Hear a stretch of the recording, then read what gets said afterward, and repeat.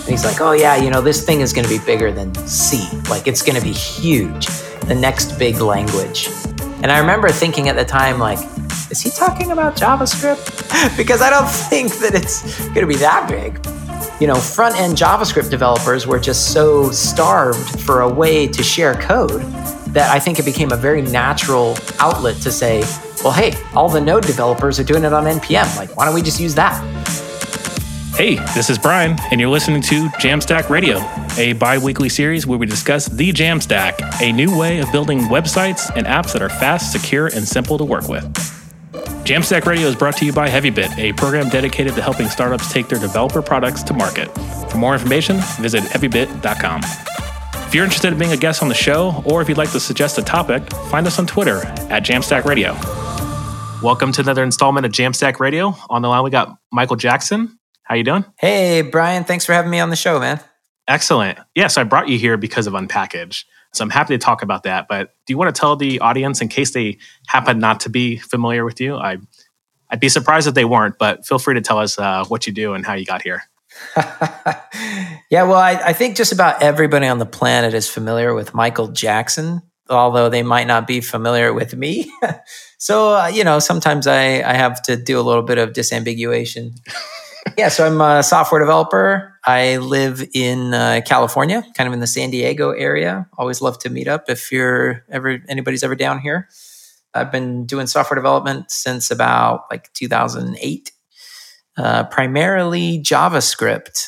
At the time I started doing software development, I thought JavaScript was huge, but I had no idea how big it was going to get and how it was really going to play such a major part in the future of software. So anyway. Excellent. And so 2008, is that beginning of ES5 or ES5's already been around? I'm trying to understand placement of when JavaScript was. I remember back then, there was a shim from a guy whose name is Dustin Diaz. That's a name may ring some bells for people who've been doing JavaScript for a while.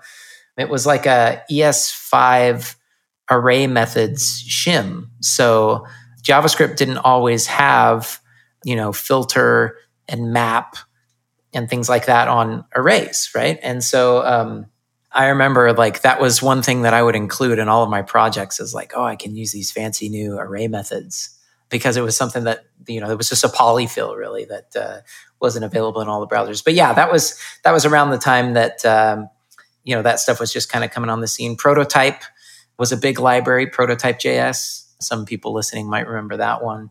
And of course, jQuery. I was personally doing a lot of MooTools back in the day. It's actually funny because I look back and I had a couple of commits on the MooTools repository. When I got involved with MooTools, it was actually called MooFX, moo.fx. And it was just a little library for doing, it didn't do Ajax or anything like that. It was really just for doing little animations and transitions on the page. And I actually got a couple of commits in there and then moved on to jQuery.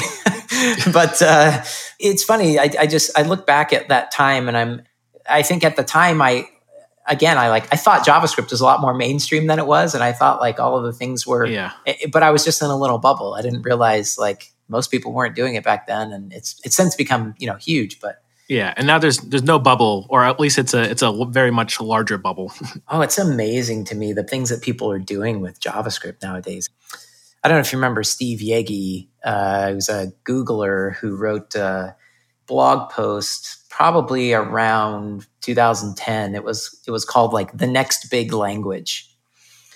And he didn't want to name it and say what it was, but he was talking about JavaScript. And he was at Google at the time, and he saw some of the stuff that Google was doing with JavaScript. Obviously they built, a full document spreadsheet editor stuff in the browser with JavaScript. And he's like, oh yeah, this thing is going to be bigger than C. It's going to be huge.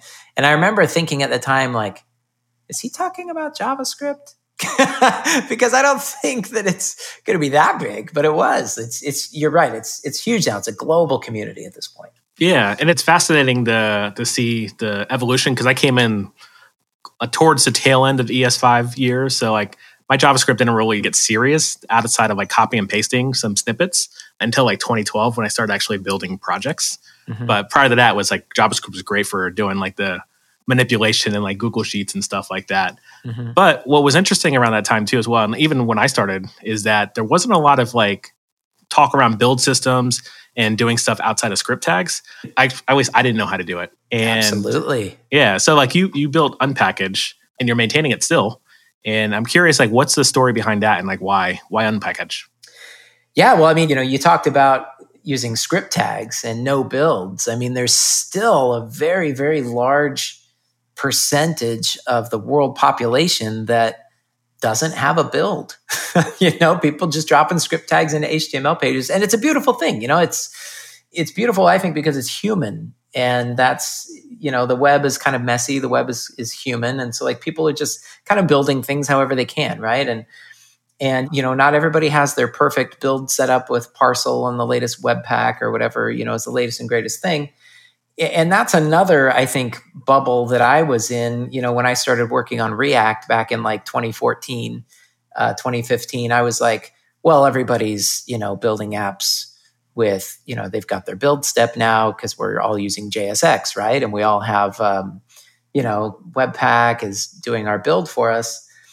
And there were some people who would show up. So I was working on a project. I still do work on a project called a React Router. And I was working on it at that time, and people would show up in the GitHub repo and they would say, hey, can we use React Router with a script tag?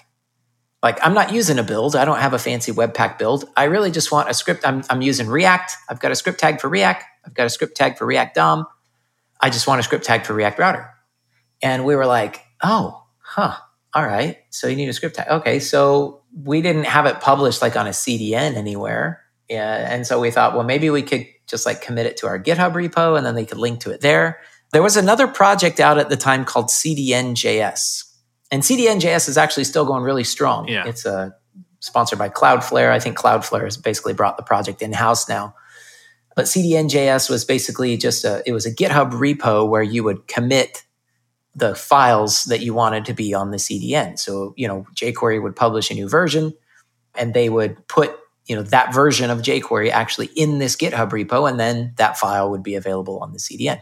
Wow, that is fascinating. I just started to interrupt. I had no idea about that because I would actually use script tags from places that would point to CDN.js. Yeah.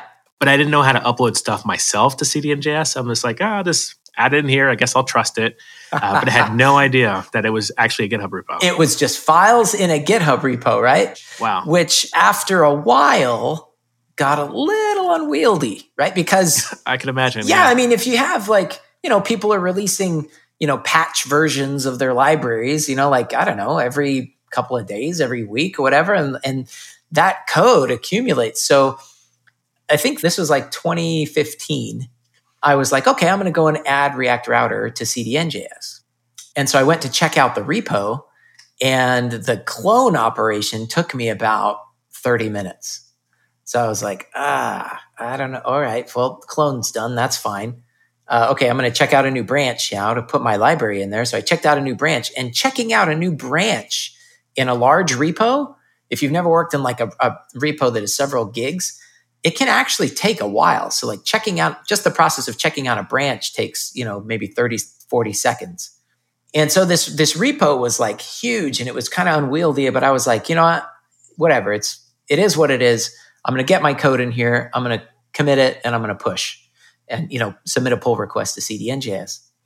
So I did that. And then there was like some comments in my PR that was like, oh, well, like apparently I had done something wrong. I tried to like do everything right, but apparently I had done something wrong. So like, you need to go back and fix this and this. And I was like, wait a second, like I'm going to have to go back and do another checkout. It's going to take another minute and then like fix it and then do another commit. And that's going to take another minute. And I have to say I think I was just a little impatient at the time. And I was like, I bet I could just build a proxy to NPM in the same amount of time as it's going to take me to like fix this and submit another PR. And so I did. I remember I was like in an airport one night. I was in, so I've done a lot of traveling for my React training business. And so I was waiting to get on a plane. I think I was in Boston that night. And I was like, okay, I got an hour before I hop on the plane. I wonder if I can like hack together our reverse proxy, because we were already publishing in our NPM package, we were publishing our global builds that you could include in a script tag. And so what a lot of people were doing is they would NPM install React Router, and then they would grab that file out of node modules and they would put that in their script tag, right? But these people, there were other people who were selling, we just want a CDN, is what they said. Like, we want it hosted on a CDN. We don't want to have to NPM install anything. So I was like, okay, well, we already have the files that we're publishing to NPM. Like, I'll just build a reverse proxy and then boom. And then I'll put it behind Cloudflare, and then they'll have a CDN where they can get React Router. So the first version of it, I called it npmcdn.com. It's a lot of letters, but people who dev, they know what that stands for, right? npmcdn.com. And put it up there. And it, like I said, I built it in like an hour, and I put up the link. And this was almost 5 years ago. So this was like November 2015. And I tweeted about it. And I remember it was so funny that I did it so quickly, because I tweeted about it and I hadn't yet even made like a homepage for it or anything. So like, it was literally just like, if you went to npmcdn.com, it was just a blank white page. You had to actually put the package name in the URL in order for it to do anything interesting. Yeah. Like, what website does that? Just gives you a blank page, and then you have to manually punch something in the address bar for it to do anything cool. So anyway, so I did that, and then somebody replied on Twitter. They're like, "Hey, you should probably like put a README up there or something, so like people know how to use this, because like that's not very useful." And so I did that, and I remember being like super stoked, because now we had this CDN problem solved for the people who are using React Router, but then other people started using it as well, because other people were doing the same thing we were. They were publishing, UMD or global builds of their libraries to NPM. And so they started, putting it in their README, like, hey, just link to unpackage.com / Lodash or / React itself recommends, that's how you do it. If you want to use React in a script tag, you just link to unpackage.com / React and off you go. And over the years, we've evolved it, so that, it supports things like, integrity checks, so that you can, make sure that you're actually loading the code that you think you're supposed to be loading on the CDN, so you don't get a sort of man in the middle attack and things like that. But yeah, it just started with my sort of impatience and just a sort of idea that I had to build a little reverse proxy in front of the registry. Yeah, that's fascinating too, like the timing wise, because I remember maybe it was probably a couple years later when I actually started using it regularly. And it was because when I worked at Netlify, the recommended solution for Netlify CMS was Unpackage. And I'd heard of Unpackage, but never used it at that point. But some other people on the engineering team was like, oh, just use this. We don't need to create a bundle and a UMD or whatever to make this work. It's one place, NPM. So I wonder how many now developers love this tool because they don't have to sort of ship their bundled version of their packages other places. Yeah, I mean, you're already publishing to NPM, right? I mean, that was one of the really nice things about it is, if you're sharing JavaScript nowadays, you're publishing to NPM. And so it's something that fits really well with your existing workflow. You're already publishing to NPM. Might as well just publish, you're probably publishing a few different builds if you're publishing a JavaScript library nowadays. Yeah. So just create one for the browsers and put that in your package, and then you automatically have a CDN for it. Can we go back and talk about this reverse proxy and understanding if maybe listeners aren't familiar with what that means and how you sort of approach that? Absolutely. So you're actually not physically hosting or have a database of a bunch of packages that you're maintaining and one day are going to unleash into the deno.land or whatever. Correct. Yeah. So I don't have a big, S3 bucket or something with all of the packages in it. The way that Unpackage is built is it's purely just a reverse proxy.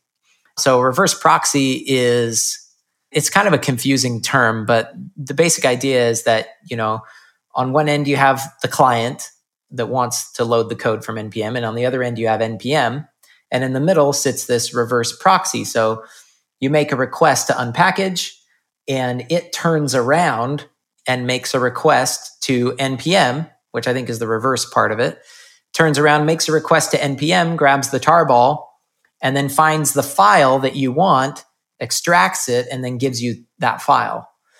And so there are other, reverse proxy services that even service workers themselves in browsers, if people who are listening to this podcast might be familiar with service workers, are kind of reverse proxies in that sense, right? You have a request that's coming in from somewhere, and you have the ability to either just respond to it directly or go and make another fetch to somewhere else and respond with whatever you got from there. So same kind of principle. Yeah, so we actually had an entire episode on service workers, episode 18. Nice. So that's the actual episode. Nice. We talked before we hit record, but Zach Argyle actually came on and talked about how Pinterest leveraged service workers and their sort of revamping of Pinterest's mobile web version to become a progressive web app. So it was a super fascinating talk, and especially if you want to hear the early sort of use case of service workers, which now is kind of built into like Create React App and et cetera, which is pretty cool. Yeah, really interesting technology though. Like when you think about it, service workers are like, they're almost like a little server that lives right there inside the browser, right? And you can just intercept any fetches that are going on and be like, oh, you requested this, but I'm actually going to serve up this other thing instead. It's really, really interesting technology. Yeah, and I wanted to talk about the use case for someone who would want to use Unpackaged and like leverage script tags. Because like in my mind, like I guess my evolution as a JavaScript engineer, NPMs already existed at the time. I think Bower, NPM, like they're basically around the same thing, but NPM sort of took over the space. Why would I not use NPM as far as my development cycle? Can you speak on like the benefits of using something like Unpackaged and a script tag? Yeah. So first of all, when you're using Unpackaged, you are using NPM, right? It's just built on top of it. It's like a different way of consuming it, right? It's like giving you some different options. So I think JavaScript developers early on, like in the early 2010s, if you were doing JavaScript development and somebody said, "Hey, share a JavaScript library with me," how would you do it? Right? So if you were using Node, the answer was actually pretty clear. I'll just publish an NPM library. You can NPM install my thing. And now in your Node program, require it, off you go. And so the Node community had figured out, hey, here's how we're going to share code.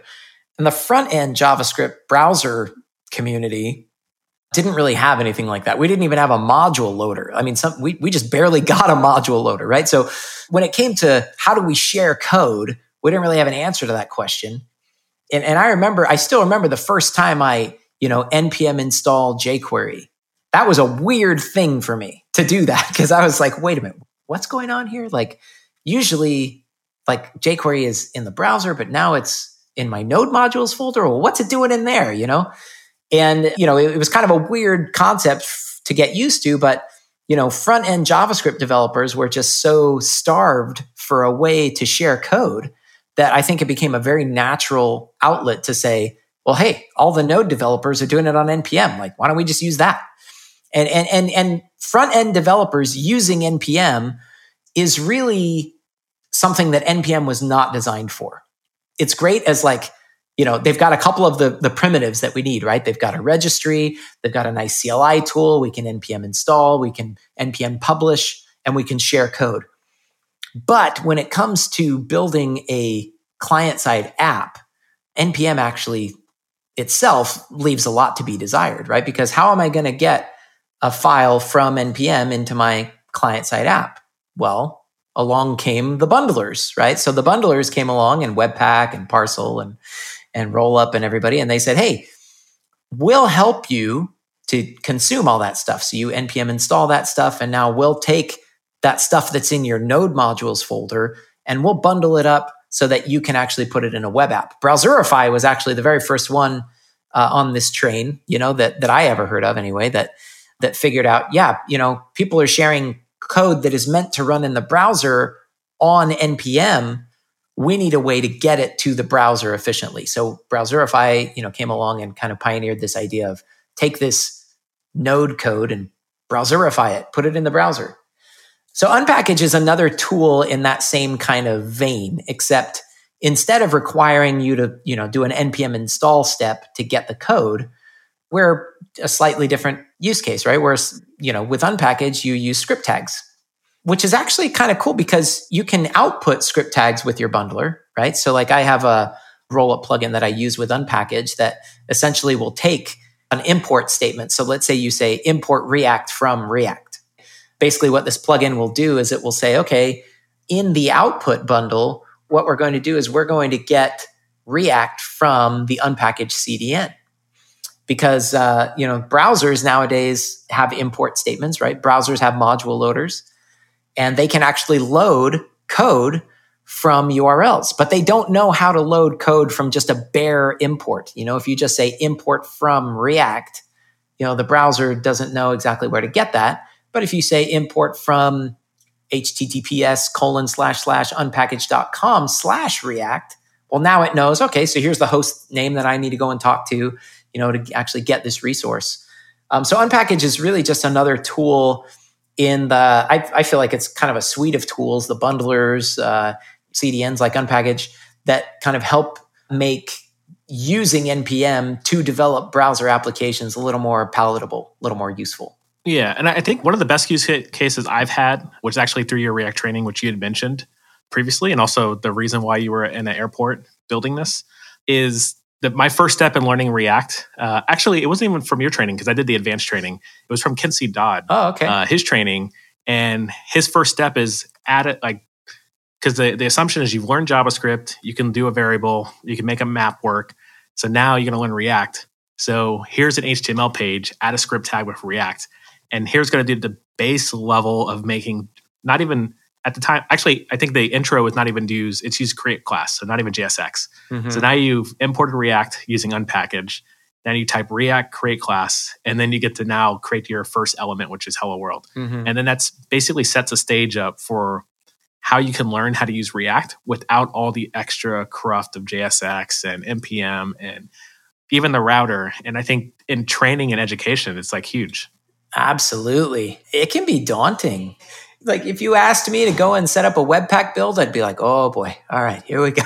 Not that those tools aren't, ergonomic or whatever. They are. They're great tools, but it's a lot to bite off if you're just getting into web development, right? It's really helpful, I think, if you can just say, okay, we're going to introduce one new concept here, which is React, instead of, and this was a huge hurdle for a lot of people getting into React, which is why I think they made Create React App.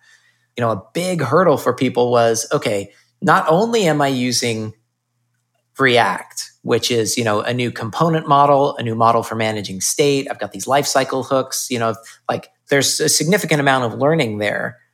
I also have a build that I have to do because I have to take this JSX looking code and, translate that into something that the browser can understand. So now I've got Webpack and all of a sudden, you're like, we were creating intro to React courses, back in 2015 when we first started React training. And a lot of times the conversation would veer from React related stuff, which we really wanted to talk about because that's what we wanted to spend our time talking about because that's what we thought was, the most valuable for people to understand this new paradigm.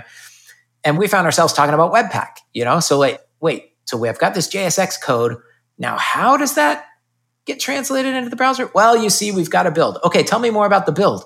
Okay, well, let's open up our Webpack config.js, and now we can look through and we can see our loaders. And this is, now we're talking about Babel and how Babel does its translation, and you know what I'm saying? And how Babel presets work.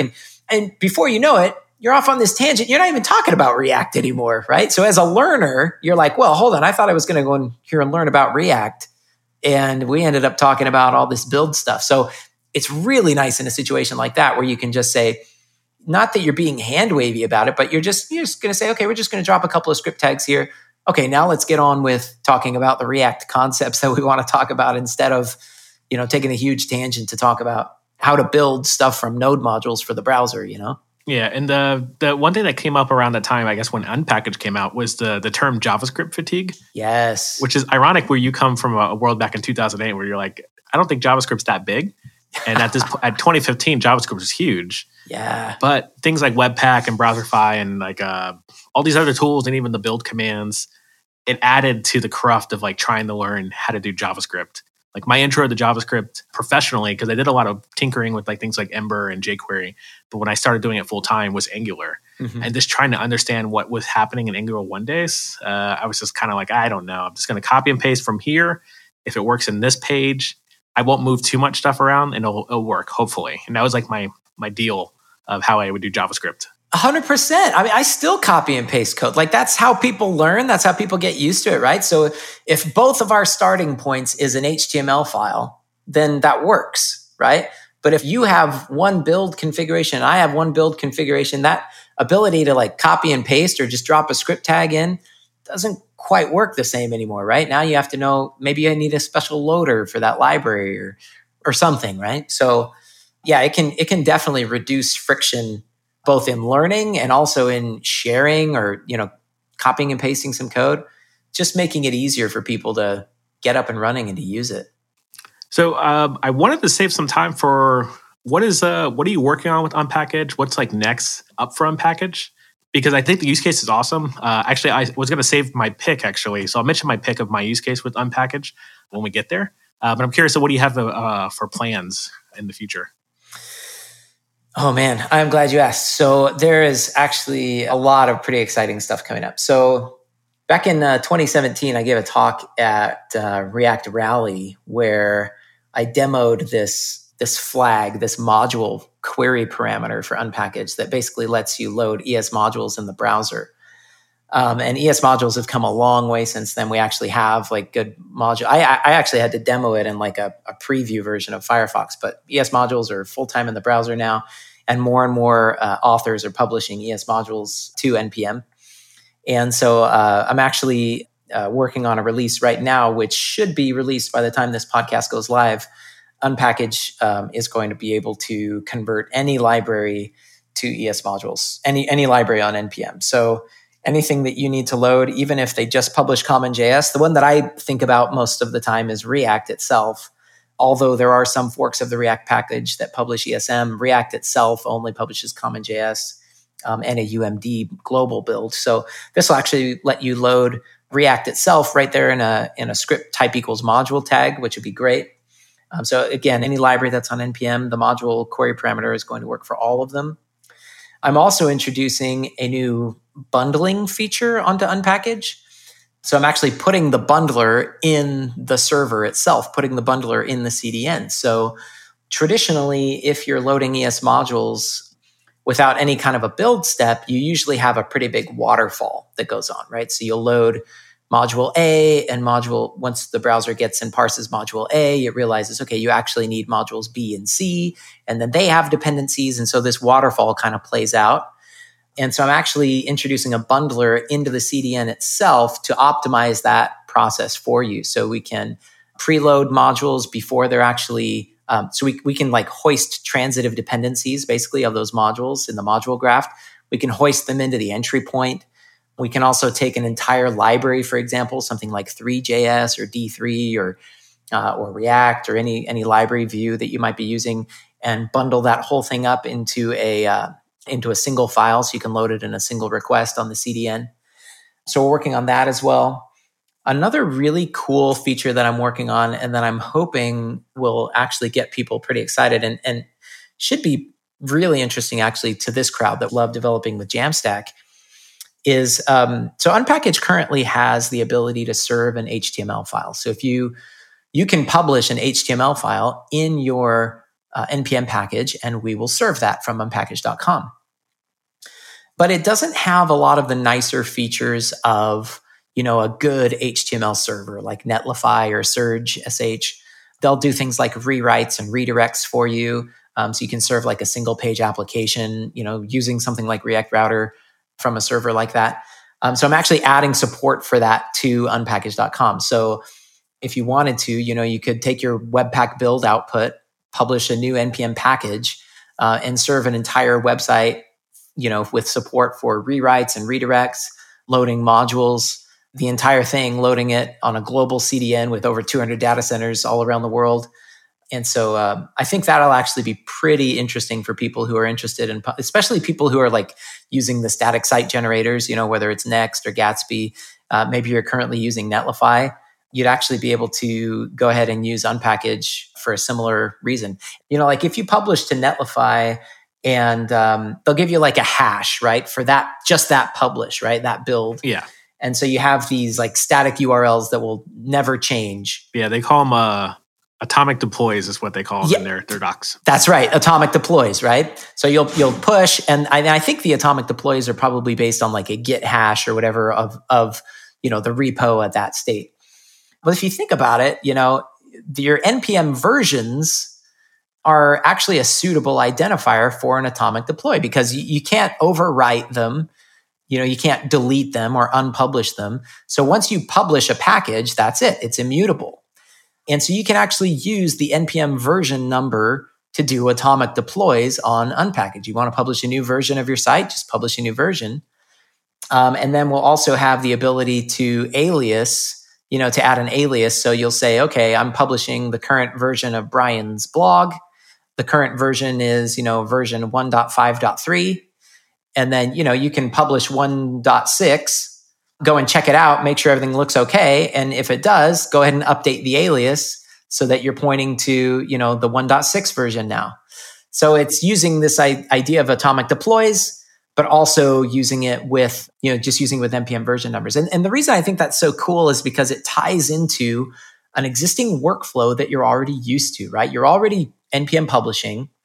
And so, you don't really have to install any new like infrastructure or learn a whole lot of new stuff. You can it's kind of the reason why I think Unpackage caught on in the first place is because people are already publishing the NPM. They already have that, integrated into their workflow. So now you can publish sites and do atomic deploys and rewrites and redirects and all sorts of cool stuff on a global CDN. So I'm hoping that'll catch on. I'm hoping people enjoy that. We'll see. Yeah, actually, it was really intriguing because one thing that I've gotten the habit of, so I host one of my sites on Netlify, and because I get a different version for every branch and every PR, I actually put a link of that into my release notes. So if ever, for whatever reason, if I need to go back and be like, something broke, 3 versions ago, I can always go back to the release notes and be like, okay, well, this one worked. What changed between there? And I always have like a state that's linkable somewhere. But I could see myself using Unpackage to have a build command or even like a GitHub action to basically deploy and make sure that build is pointed to Unpackage. And then that way, forever and eternity, anybody who finds my package somewhere like in use and they want to see like an older version and see how it looked and worked in that sandbox, I can point it directly to Unpackage. Be like, just use Unpackage to import it. But also, if you want to see a version of that live 3 versions ago, there you go. Yeah, absolutely. Because I think the other thing is like, I started putting in my release notes because I wanted to be discoverable.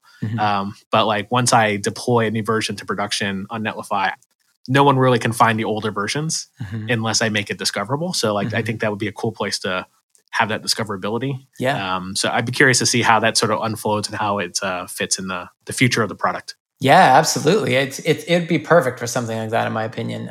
It's great for, any of those use cases that you have for atomic deploys, deploying static sites. I think it'd be really, really great for that. I just think it needs a couple of features that I'm planning on adding really soon here. So pretty excited to see how that all shakes out. Another really cool piece of tech that I've been using to build out some of the more recent things that I've been working on with Unpackage is Cloudflare Workers. So I should definitely spend some time talking about Cloudflare because they have been amazing to work with. They're the main sponsor behind Unpackage.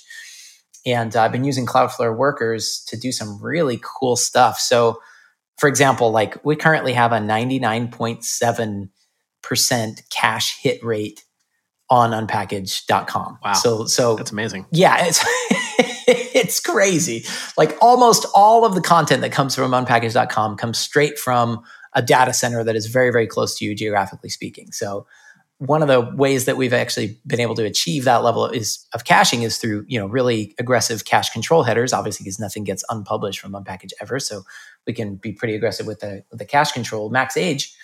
But then we can also achieve even greater levels of caching with Cloudflare Workers. So Cloudflare Workers have this really cool key value store that lets you store, all sorts of interesting pieces of metadata and things. So lots of times we can do the resolution of your request right there in a worker and avoid some of the redirects that we were previously doing. So really, really cool technology that's like, it's not quite a replacement for like a, full blown Node server, if you're using like Lambda or Azure functions or whatever, Google Cloud Functions. Not quite there yet, but you can do a lot of really cool stuff with Cloudflare Workers. And so they're a really, really cool tool to sort of augment the capabilities of your site. Yeah. And I'm glad you mentioned them too, because once again, we had them on the podcast, episode 31. Kenton Varda. Oh, okay. He's the one that actually created Cloudflare Workers, sort of like kicked off that project. Oh. Super powerful feature. I highly recommend people use that. The product itself, I think, really is interesting. We were talking about service workers a little bit earlier. Yeah. They basically, and all of your listeners probably know this if they heard that episode, but they built out like a service worker environment. I mean, they just used the service worker API for the Cloudflare workers, which is beautiful, right? We were talking earlier about how I'm kind of an engineering geek. So like when I see something that like I feel is like a great decision or a great sort of simple way to do things, they could have invented their own API and said, in order to get a request, it looks like this. And in order to build a server, it looks like this. But they're just like, no, you know what? We've already got a really good, most of these things that people are building in Cloudflare Workers are going to be these little reverse proxies anyway. Get a request, figure out what needs to happen, maybe make a fetch, maybe consult a cache, something like that, right? Service Worker API has all of that stuff. So let's create that. And we'll let people, instead of running service workers in browsers, they're now running these service workers in these data centers that are like all over the world. It's actually really cool. I've been having a blast with it. So I would highly recommend you check that out if you haven't yet.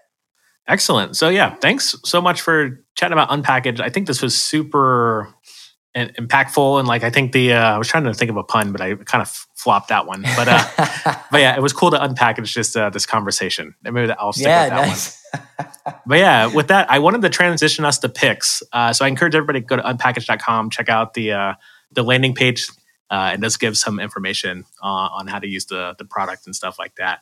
But jam picks are things that we're jamming on. Could be food, music, movie related.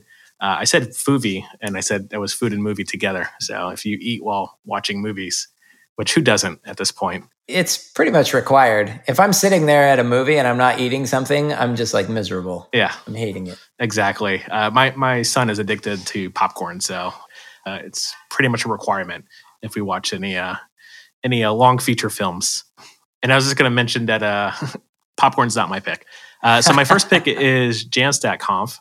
For those who are interested, Jamstack.conf just came off a virtual version. I think it was supposed to be in London roughly like 3 months ago. And they do their regular San Francisco version in the fall, and which will also be remote too as well. So thanks for all pandemics for making everything remote. Yeah. But the cool thing about that, it'll be accessible to all. So you don't have to come to San Francisco for it. I don't know if there's a ticket price, but you should definitely check out the website and see if there's a ticket price. It should be pretty affordable, if not free. And so definitely check that out, because I think everybody who's into the Jamstack will get pretty good insight just from the community. My second pick is what I wanted to talk about Unpackaged with, which is my Baybot. So I have a Twitch bot because I do some live streaming. Okay. And this Twitch bot is called Baybot because it presents GIFs of Beyonce. And the way I built this, and a lot of people don't realize these chat integrations and bots are browser sources. So you're just shipping basically an HTML page to the Twitch chat, and then it actually presents itself on the screen as a browser. So as long as you sort of take away the background, it actually overlays over your face, and you can do animation stuff. Wow. There's a lot of creative people on Twitch who have done a lot of cool things. There's companies built around this. But I wanted to bring this up because this is my use case for things like Unpackaged. Because when you're starting to use things like OBS and you're powering from your Mac laptop with almost 0 cores left, streaming to worldwide audiences, you have to make sure that the way you're importing stuff is not coming from an NPM server. It actually has to come from a CDN, or it has to be local. So I either have to download all my JavaScript files, put them in a folder, and then I can present Beyonce for the crowd. Or I can just add a script tag, which has got me back into like really loving all the JavaScript I missed, which is have a JavaScript file, have an HTML file, have some CSS and a style tag, and then I move on. And that's how the Baybot lives. So if you went to the repo will be linked in the show notes, but it's OpenSauce/Baybot. That's the Baybot, and you'll see there's a Dev2 post too well linked, where I just sort of walk through how I built this with just HTML, CSS, and JavaScript, and it's beautiful. And it makes me want to go back to the past when things were so much simpler, where I can just add some JavaScript where I want to. Yeah. That's really cool, actually. There's something that like I just love about that too, just the simplicity of it. It's of not having a build, It's really nice. Yeah.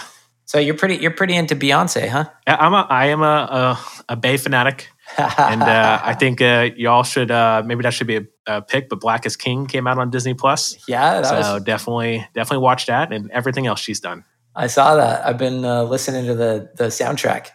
Do you want to do your last pick? Oh, my last pick is basically Fiverr, which is not much of a pick, but the way I've approached using Fiverr is I've had some need for some animations and some like light graphic design work. And the way I've been doing this is to make it super cheap for myself. I find a tutorial on YouTube of like what I would do if I wanted to spend 6 hours learning how to do it. And I just give that to the Fiverr person and then they return it back in like less than a day. So it's been an amazing sort of Fiverr hack. Highly recommend just go find a tutorial that you don't want to learn. Hand it to the Fiverr person who already knows how to do it. And they're just like, I can do this. Oh, man. I should do that like with Kubernetes. I'll be like, hey, can you help me get this? Because I've tried like at least 10 different tutorials and I just can't get it. Or Rust. I wonder if anybody's on there teaching Rust. That's one thing I want to learn. Oh, that would be amazing. Just be like, I know what I want. I just don't know how to do it. If I give you this book, like look at chapter 6 and then build this for me. That would be amazing. Oh man. It really is like, that's one of the most powerful things I know is to get help from the right person when you need it. Yeah. It is so hard to put a price on that, right? And if somebody could like really figure out how to, somehow make that easier, like I think probably the best thing I know for that right now is YouTube. Yeah. Like my children are, they're learning card magic tricks. My boys are practicing card magic tricks. One of my children the other day used a YouTube video to figure out, to help him solve the Rubik's Cube. One of my girls is using YouTube to learn how to do rainbow loom and how to do crocheting and knitting, which I just learned this week are actually two different things. One of my other children, my 5-year-old uses YouTube. There's a channel, what's it called? Something like Drawing with Kids or Art with Kids or something. I think my son also watches something very similar. It is an amazing channel. It is a man and his daughter usually. Yes, yeah. And we watch this one. And they sit together and they draw. And he's like, okay, we're going to draw the eyes. And then she draws the eyes. Okay, now we're going to draw the nose. And then she draws the nose. And my 5-year-old, I walk in on her. I'm like, what are you doing? She's like, oh, I'm just drawing this haunted house with these bats and these ghosts and like all this detailed, scene. And she's 5. And I'm like, YouTube is amazing. It really is. Maybe that'll be my number one pick. I'm sure you've all heard of it, but it never ceases to blow my mind. Who needs public school when you got YouTube? Mm-hmm. YouTube is amazing. Okay, my picks are, I got to talk about TypeScript. I know it's kind of a divisive topic. Very much so. Oh my gosh. It's, so I feel like sometimes like I'm just barely learning JavaScript and then all of a sudden this thing comes along, TypeScript, and I have to figure this out as well. So I've been doing TypeScript for probably about like 5 months now. And I really feel like I'm starting to click with it. Finally, it's been, a hike for me to get here. Most of my problems with TypeScript stemmed from the fact that I also was trying to learn VS Code at the exact same time because I heard that, if you're using TypeScript, then you also want to be using VS Code. So not only was it's kind of like our previous conversation, right? About learning React and you also have to learn Webpack at the same time. I was trying to learn TypeScript and I was like, I got to learn VS Code at the same time. So it was kind of a hurdle for me. But I got it figured out. I got some kind of good stuff installed.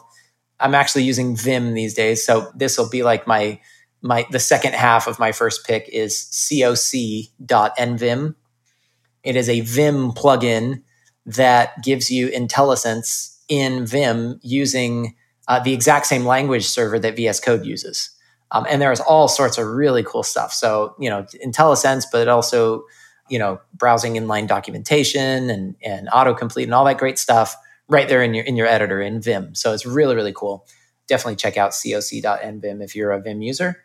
And it has helped me to make peace with TypeScript. So I'm actually kind of geeking out over TypeScript now because and this, I guess, from me is just kind of like a plea to people who are struggling with it to like, just give it a bit of time, give yourself some love and some time and be patient with yourself and you'll figure it out because there is some great stuff there and it's going to help you write some good code. So just, tough it out. You'll get there. We all have the learning curve. We all struggle with the learning curve. I feel like, this learning curve for me, having been in the industry now for like, I guess over 10 years, I don't know. I guess just as I get older, I'm like, I should already know how to write code. Well, here I am back, like learning the basics of this new language, and so it kind of slows me down for a while, which is a little bit frustrating. And I think that might be a lot of people's frustration with it is like, it's slowing them down a little bit. But, once you really get into the sweet spot and it's like, giving you, I mean, there are still some warts on it, no doubt.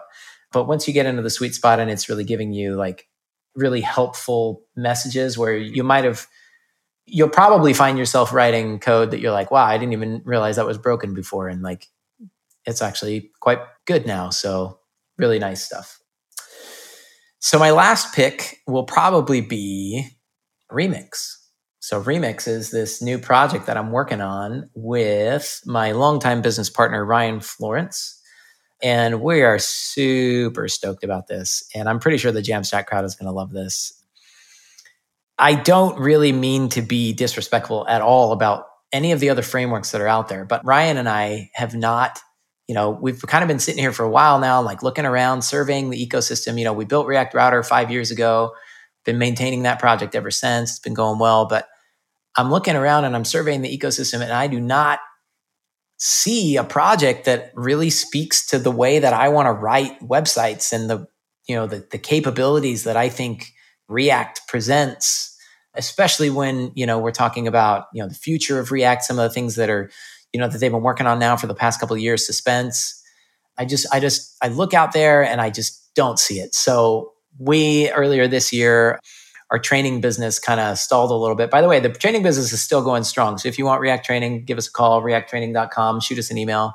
We'd be happy to help you out there. But we figured, while that's kind of in a little bit of a lull, we're going to work on this thing that we have wanted to see for years now. And it's a straight up framework from, everything that you might expect. I think it's in a lot of ways, it's just a lot of like old kind of tried and true ideas just applied to this great modern web development stack that we have. And so, it's using React. I wrote our own custom development server using Rollup. We use Rollup a lot in there, which is really cool. So the bundling is all using Rollup. You could watch a couple of the videos if you visit remix.run. We've got a couple of posts up there that are kind of showing people kind of where our heads are at, what we're thinking about. But, the ideas of being able to build a hybrid site that is completely server rendered, but also lets you do client-side navigation and transitions. It's actually kind of tricky to do. It's kind of like a holy grail, so to speak, of web development, right? Like, you want the server rendered page so you can cache it, so you can, for SEO, all of that kind of stuff. And traditionally, that means that you kind of go that way. Or you decide for some reason that none of that's important. And so you have a completely client rendered app. But it's hard to have a really nice hybrid that just loads the pieces of the app that actually need to be loaded. So that's what we're working on. If you're interested in a new framework that's really based on just a lot of really old proven technologies, go ahead and check out remix.run. We are hoping to be launching that before the holidays hit. So we're going to be cranking on that this next month, September and October. Excellent. Yeah, looking forward to it. And I feel like the React ecosystem has evolved so much now that we've got all these flavors and frameworks. Mm-hmm. The irony of React constantly, or the community saying React is a library. Mm-hmm. Now what everybody's wanted is the opinions. And having the opinions to be able to get something up and running really quickly. And I think that's my goal right now is this, can I ship something really quickly? Mm-hmm. And I think the testament to that is things like Tailwinds. Like, I think now I don't have to think about CSS anymore, like ever again. Yes. Please let me stop thinking about that. Yeah, exactly. Yeah. So if I can stop thinking about like, structure of React code and how to handle server rendering and routing and how to set it up, maybe your command, if it's not remix run is not the command, that'd be a missed opportunity. 100%. 100%. That's exactly what it is. Yeah. Oh, absolutely. That would be a huge missed opportunity. Yeah, for sure. If I can just remix run and have a project up and running and then swap some images out and get some data in there and then walk away. Yeah, so it's going to be completely based on React Router v6, which is totally open source project. Okay. One of the coolest ideas I think behind it is we're matching routes with data loaders, right? Server side data loaders. So let's say, you're building out your page, you're building out your site. Oh, I realize I actually need some data here. You go pop open a new file, and this file is actually going to run on your server somewhere. So, right, so you can put secrets there. You can put database credentials there. If you need to go talk to a database, if you need to go and talk to some, third-party API or whatever, put your API tokens there. Create your loader that runs on the server, and then create your file that is your component, right? Your React component that is your route component that actually needs that data. Now, your job is done now because you've linked up the file to its data source. So now when somebody requests that page, if they land on that page, that file is actually going to be rendered on the server, and that data is going to be fetched on the server. And so it's going to be in the page right there ahead of time. Or if they're browsing around the site and they navigate to that page, using like a React Router link, like a client-side link, then we're going to fetch that data from the server dynamically, at runtime. So it's almost like you're building out your app declaratively. Like you're saying, here's a component, here's a route, here's some data that route needs. I don't have to decide as the developer how to stitch them together anymore and how to get that like to the client in the most efficient way possible. I can just sort of declare these things, and then it's going to sort of be stitched together in the most efficient way, depending on where the user landed and how they got to that page. So, and that's just one sort of thing that we're doing for you. But stuff like that I'm really excited about, that I just don't ever want to have to think about that kind of stuff again. Like I know how I want it to be done, and I just want it to be done like that. And once I'll build Remix, then I'll just build everything with that, and then I don't have to think about it. Excellent. Yeah, well, I'm looking forward to learning more about that. Again, it was great to unpackage this and learn about unpackage. Yeah, man. Which I think that landed this time. Totally. Thank you so much for having me on the show. Awesome. Well, I appreciate it. And listeners, keep spreading the jam. That's all the time we have for today. If you're interested in being a guest on the show, or if you'd like to suggest a topic, find us on Twitter @JamstackRadio. To learn more about HeavyBit, visit heavybit.com. And while you're there, check out their library. It's packed with amazing talks on sales, marketing, product, and general management from founders of developer tools companies and other industry leaders.